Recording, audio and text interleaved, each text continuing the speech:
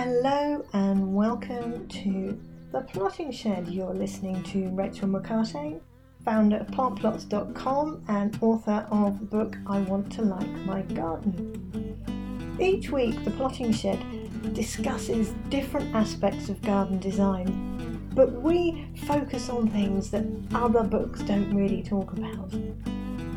I hope you enjoy this podcast, and do please hit the subscribe now button so you don't miss another episode.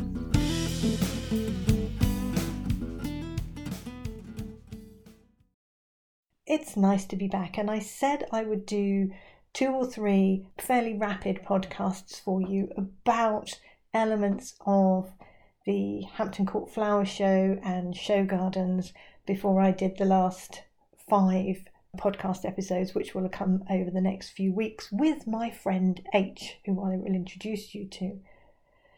So this is the second of the 3 specific podcasts about the Hampton Court Flower Show. It's something I have written about before on the blog, my blog, The Plotting Shed, and it's on my website.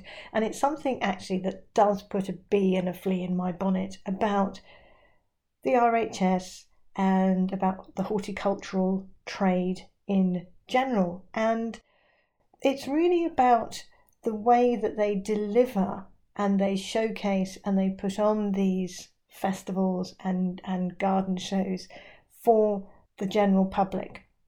And having gone round several shows over the years, and in fact having exhibited with my father many years ago at shows, you can see how the general public behave and what they do when they come into a garden show. And I really still don't think that either the RHS or the horticultural industry help the average gardener, the average garden owner, make better use of their gardens because of the way that they operate and they run these garden shows and garden festivals. Now, I've just put a blog on the website, on the Plotting Shed blog, which is this latest one, and I will put a link on the show notes for you. And are the RHS Show Gardens worth looking at, copying, emulating, thinking, oh, I like that and I will do this at home? And if not, why aren't they? And what do you, as the average gardener, the average non-gardening expert, the person who wants a better garden but doesn't quite know how to do it, if you're going to go to one of these shows, what do you need to have in the forefront of your mind in order that you get the benefit and the most value from the show? Now, this is going to sound a little bit like I'm very critical of the RHS and horticulture in general, and I'm not, because they've got to wear multifaceted hats. But the problem is the general public think that they're going to a garden show to see wonderful gardens and the best designers showcase and exhibit how plants can be used and combined and designed and how gardens can be created. But that's what the show's for. But that's not what the show has been put on for. All of the garden shows and all of the garden festivals are put on for one reason and one reason only. And that is so all of the exhibitors have easy access to the buying public so that they can sell their goods and wares. And in order for the buying public to come into a place like this and buy, they have to be enticed in. The RHS and the organisers of all these shows think of ways that will get customers in. And how do you do that? Well, you lay on thought-provoking, intriguing, exciting, gorgeous, expensive, impressive show gardens. You have interesting and intriguing displays. You get people to put plants together so that it showcases something that is amazing. And then people come in to view that. Music, and there's food, and there's a nice environment, and it's a lovely, great day out. But the fundamental purpose is selling. It is to get you to buy stuff, because that's how these small producers and small nurseries and small artisan producers of garden objects and things, that's their marketplace. So they rely on these shows to sell their produce, and that's the fundamental reason that they exist. But as far as you, the general public, are concerned, you think that the fundamental reason that these exist is to show you how to garden. And it's compounded and promoted and added to, or the idea that this is what these gardens are for, because you have exalted experts and you have presenters and you have celebrities and you have the BBC and you have the RHS, and they all stand in these gardens and tell you how beautiful they are and how intriguing and wonderful they are. But all the time they're using one word that is to some extent misinforming you as to the purpose of what that was there for. And they always use the word garden. But it's not a garden. It's not a garden in the sense that you or I would know what a garden is. It's a display. It's not a garden. It's not necessarily a functional, usable garden. Yet when you've got some of the most well-known horticultural experts in the country on television telling you how wonderful and fabulous this garden is, it's no surprise that people come along to have a look at it and think, oh, well, if I take a photograph of those plants that they've put in that garden, I can go home and find out what those plants are, or I can go round the show and see if I can find them and buy them and put them together, and I'll have a garden that looks just like that. Well, that's not the reality. I was standing where I went to the show on Tuesday, and I've put on the post, there was a display beside one of the retailers who were selling garden awnings or something like this. And there was a couple standing next to me talking about the floral display that they'd put in front of this particular stand. And the couple was saying, oh, I love the colours and I love this. They've put this plant with that plant. I really like that. Should we photograph it? And then we can go and find them and we can buy them and we can put them in our garden because we've got a space like that in the sunshine. This would be really lovely. But the reality was that this particular display of plants had one plant that would go up to about 30 metres, one plant, 4 or 5 plants that needed a metre's worth of space, 2 plants that would grow to 4 or 5 metres tall, and the rest of them would grow to about 18 inches. It was just that they were all young juvenile plants that they'd put together to create this display. And I thought, this poor couple, are they now going to be going and spending money buying plants thinking that this has been created by experts, so therefore it's something they can copy? And I have to say, it does make me a little animated, because I think what the RHS and what these garden festivals and garden shows need to do is actually make it very clear that the gardens that they have, or the displays that they have, are a bit like, if you go to if you go to the Milan and the Paris and the London and New York fashion shows, you see the most incredible haute couture garments being paraded on the catwalk. Some are functional, some are very definitely non-functional, but they're all impressive. They're all thought-provoking, they're all intriguing in their own right, but you can't wear them. And what it then takes is the fashion retailers to come in and look at the garments, take the elements from the styles that the designers have put out and translate that into a functional wearable clothes that you or I would want to wear. But these festivals and garden shows don't do that. So they leave it to you, the garden buying public, to work it out for yourself. And plants are really expensive now. Investing in your garden, you can spend hundreds of pounds. And I really don't want people to waste their money or then put plants in places that are just wholly unsuitable for the garden because they didn't know.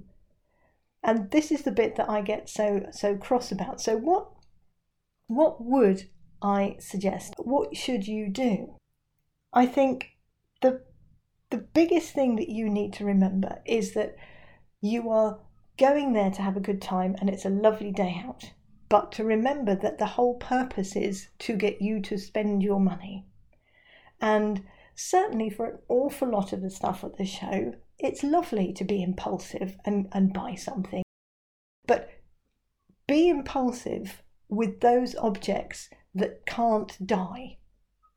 But plants are different because plants do grow and change shape and they get bigger and they die and they flower and all sorts of things.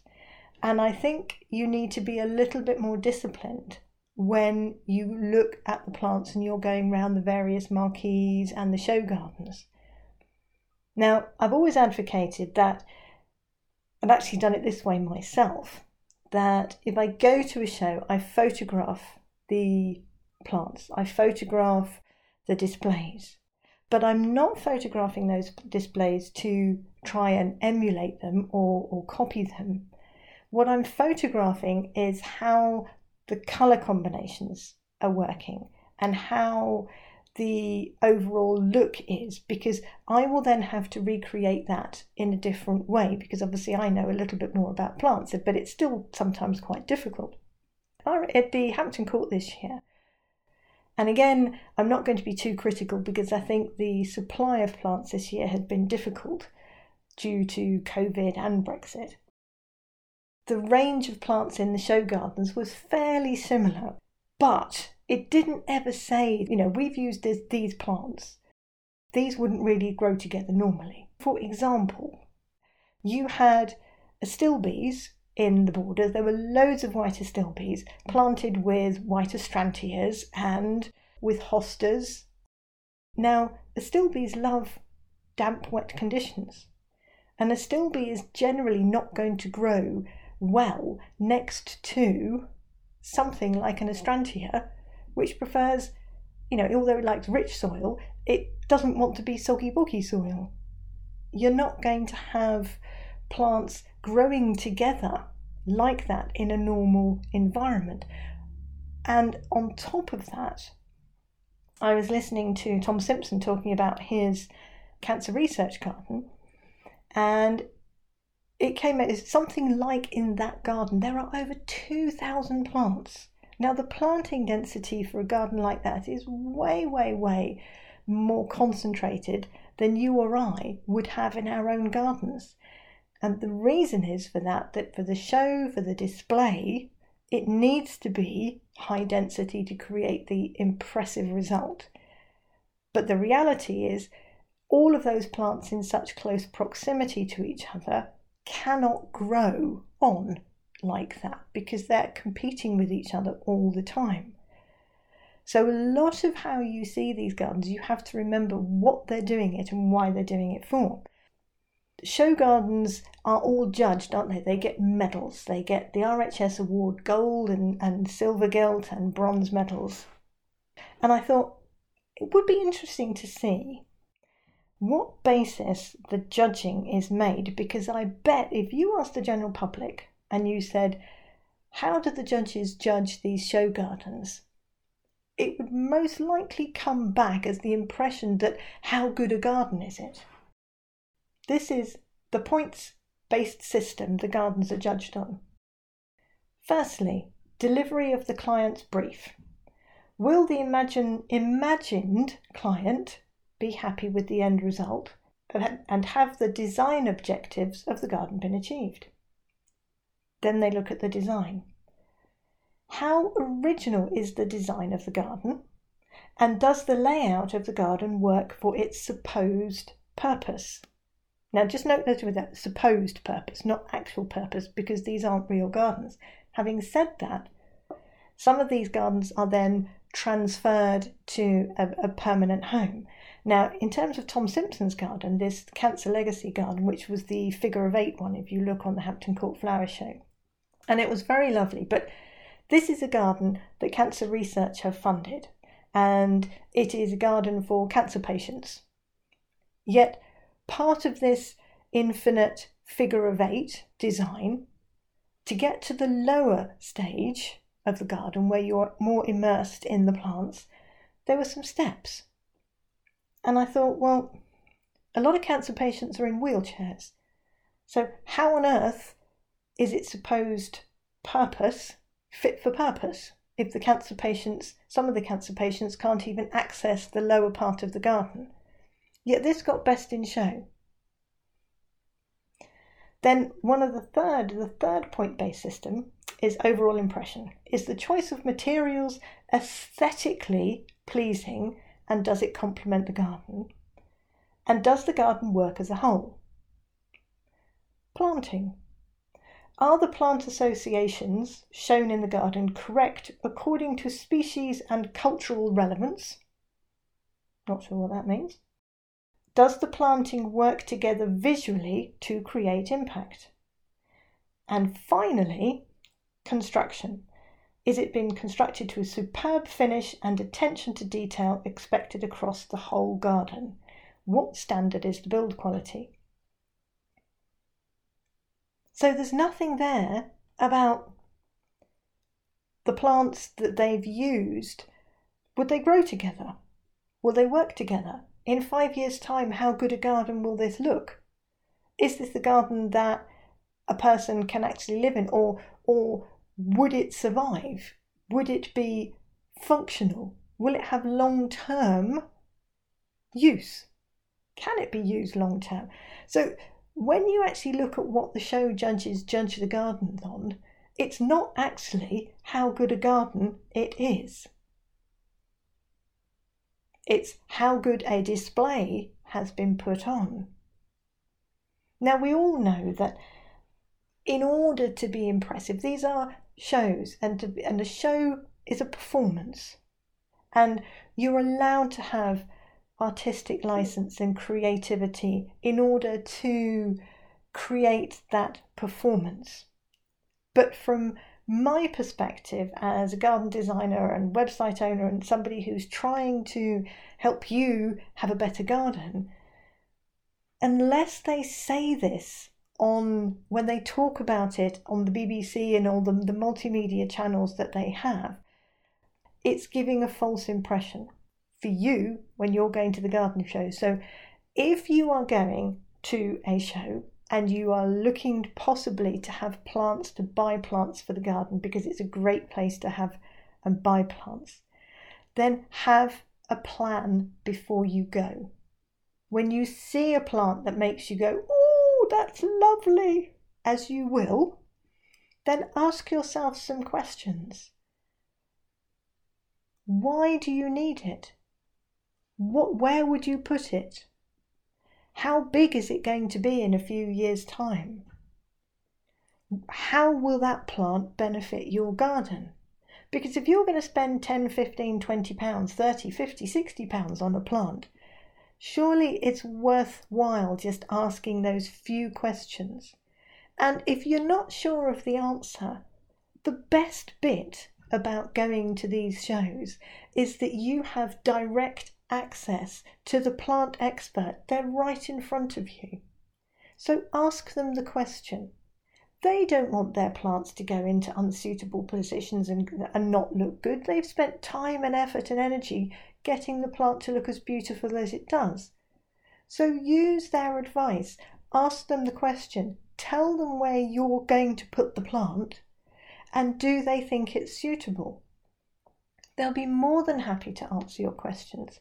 And then that way, when you go to the garden shows and you have a really good day out and you have a wonderful time and you look at all of the lovely eye candy that's on offer and you come away with your purchases, some of which have been impulsive, but some of which you've been a little bit more considered, you've got the best from the garden show.